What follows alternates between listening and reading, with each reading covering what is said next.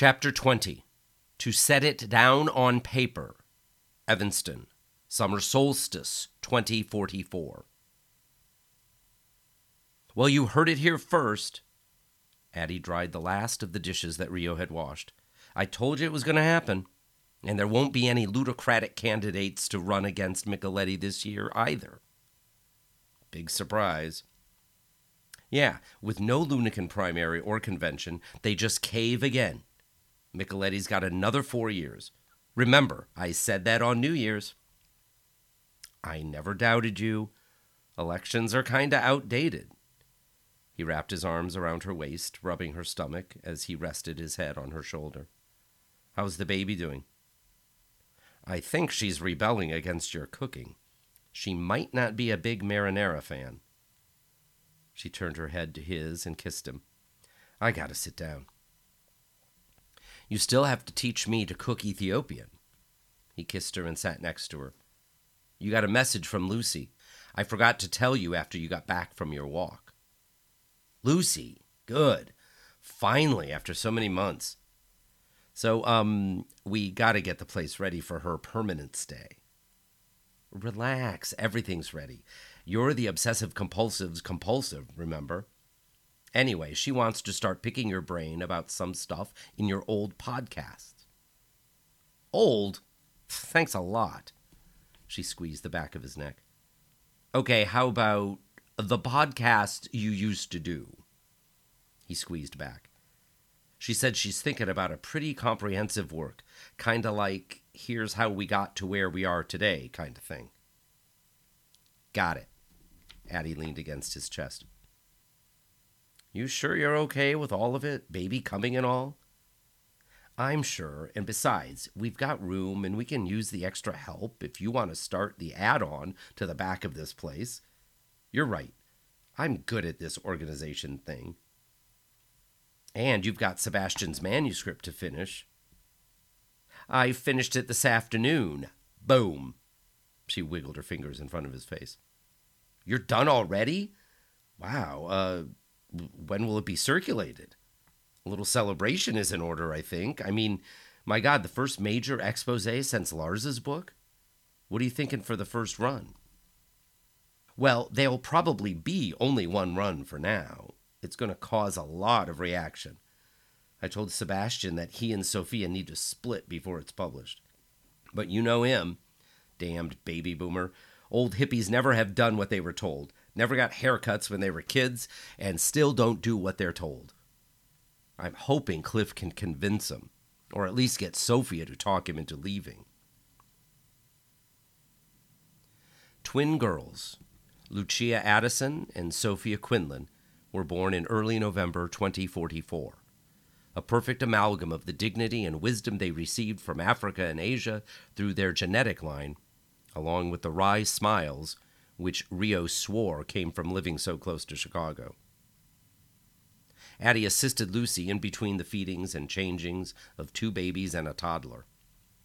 Rio helped wherever and whenever he could.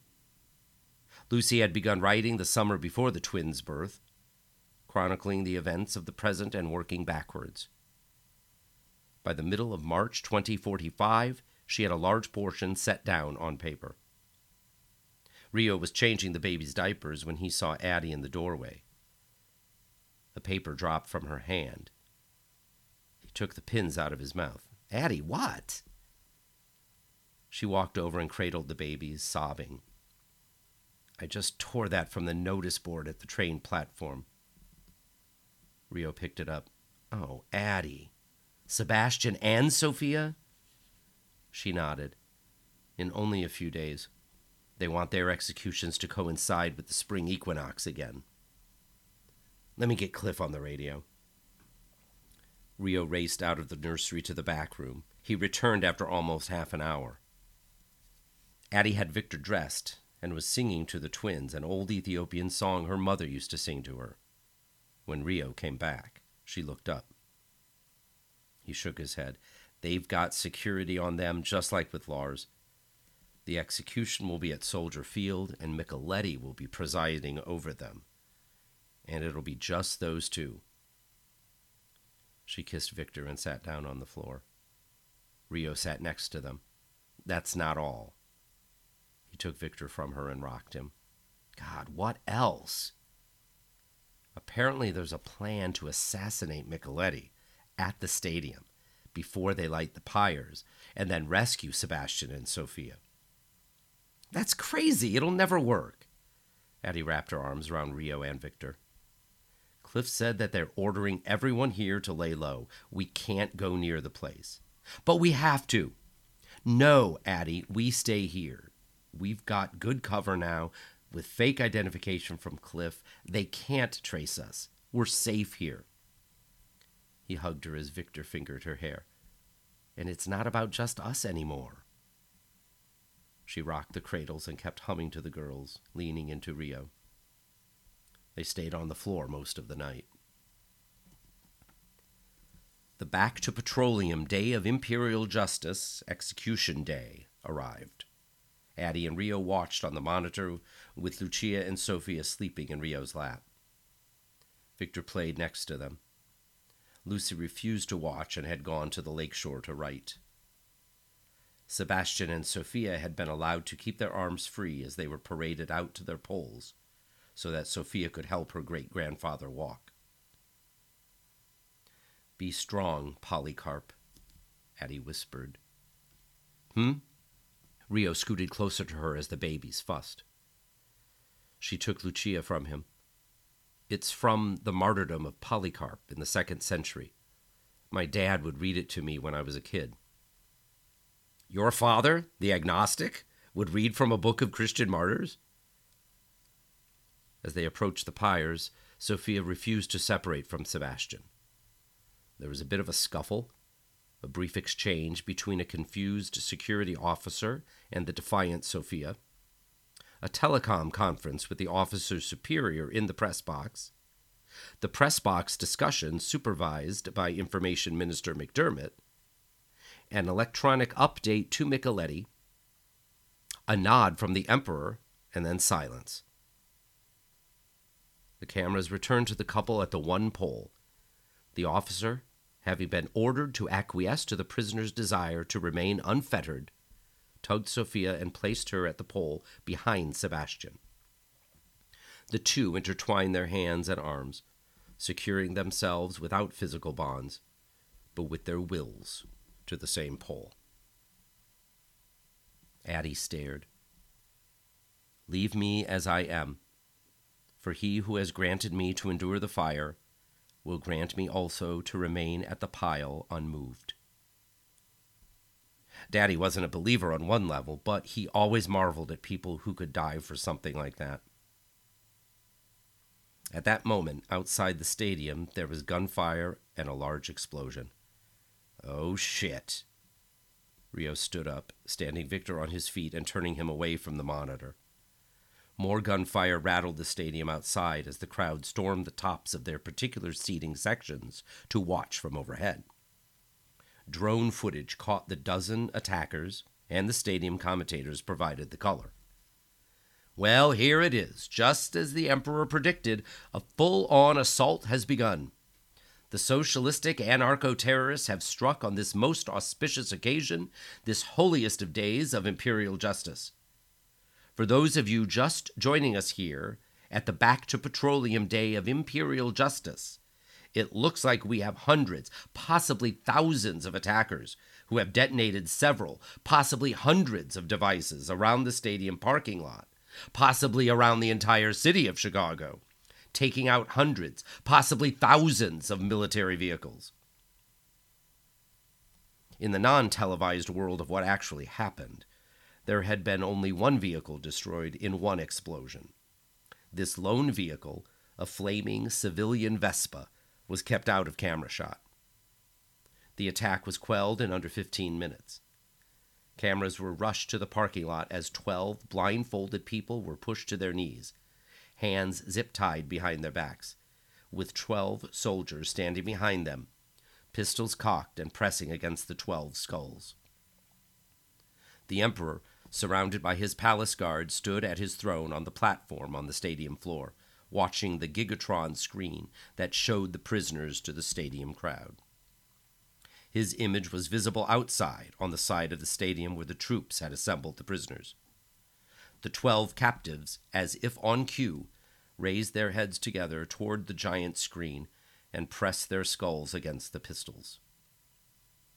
"My people, I give you justice." He raised his hands in the manner of his Colossus statue at Notre Dame, and then lowered them. "My will be done." Rio turned his body away, shielding Victor even more from the monitor, as the shots were fired simultaneously. The bodies fell forward on the ground in unison, as if agreed upon by the corpses. Rio sat back down, wrapping his arm around Addie. "UNA! UNA! UNA!" Micheletti remained standing, jaw jutted and commanding. The announcer squawked, "Well, that takes care of that, folks. We return to our most illustrious one now, inside the stadium, for your regularly scheduled executions, brought to you by the Back to Petroleum Oil Company, the oil company with imperial interests at heart, stretching across the globe." Addie had been watching the lower part of the triple split screen on the monitor the whole time. Sebastian and Sophia had remained calm during the attack and outside executions. Their lips moved in unison in their otherwise immobile posture. The Emperor's voice jarred her out of watching the pair. "My people, let me take this opportunity as we wait for the fuel to coat the wood on the pyre where these fiends are to die, to say thank you to the Back to Petroleum Oil Company of America for providing the gasoline that shall assist the flames in sending these two socialistic anarcho-terrorists to hell where they belong. The Back to Petroleum Oil Company of America, the oil company with my interests, our interests, the imperial interests at heart." It was quite the gift that again shows just what the true spirit of our imperial governance can elicit in its subjects. We have now, because of our glorious imperial navy and occupying armies in the Gulf of Texas, real security. Through the Heston Canal leading into our red, white, and blue sea around Arabia, we have an unending supply of this liquid gold. It has so provided the fuel of our forward momentum around the world, as well as the means of our purification of treachery against our most holy way of life through these most sacred flames that will consume these beasts who stand before us. It reminds me of that wonderful reality show streaming these days, According to Oil. Applause. Yes, indeed, you all know of what I speak, and I can use this opportunity to announce to you that I am extending According to Oil for another 5 seasons. These days, we need this positivity in programming and the uplift that the creators of such creativity bring. Applause. But I digress. We have great issues to promote, promulgate, and promise to a waiting world. UNA! UNA! UNA! A wave of his hand brought silence. As I have said so often before, oil, this lifeblood, enables us to go anywhere, to take anything and any place, and to dream of conquests not yet within our grasp, though not outside our reach, but simply not seized, to bring everything into our fold. We shall be victorious. Thunderous applause. UNA! UNA! UNA! He called for silence, waving his hands again. We have justice to enforce, lest we forget.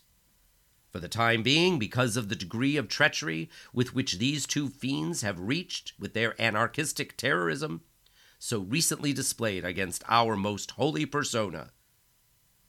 Raucous booing, hissing, and catcalling. Another wave of the imperial hand brought silence. We shall dispense with the weekly national raffle that we have been accustomed to hold at these most sacred moments. The raffle for this week shall be done tomorrow, during your regularly scheduled broadcasts of tremendous and informative and entertaining reality shows and sporting events. Applause. Disappointed, but thunderous nonetheless. Micheletti nodded, and the flame-bearers approached.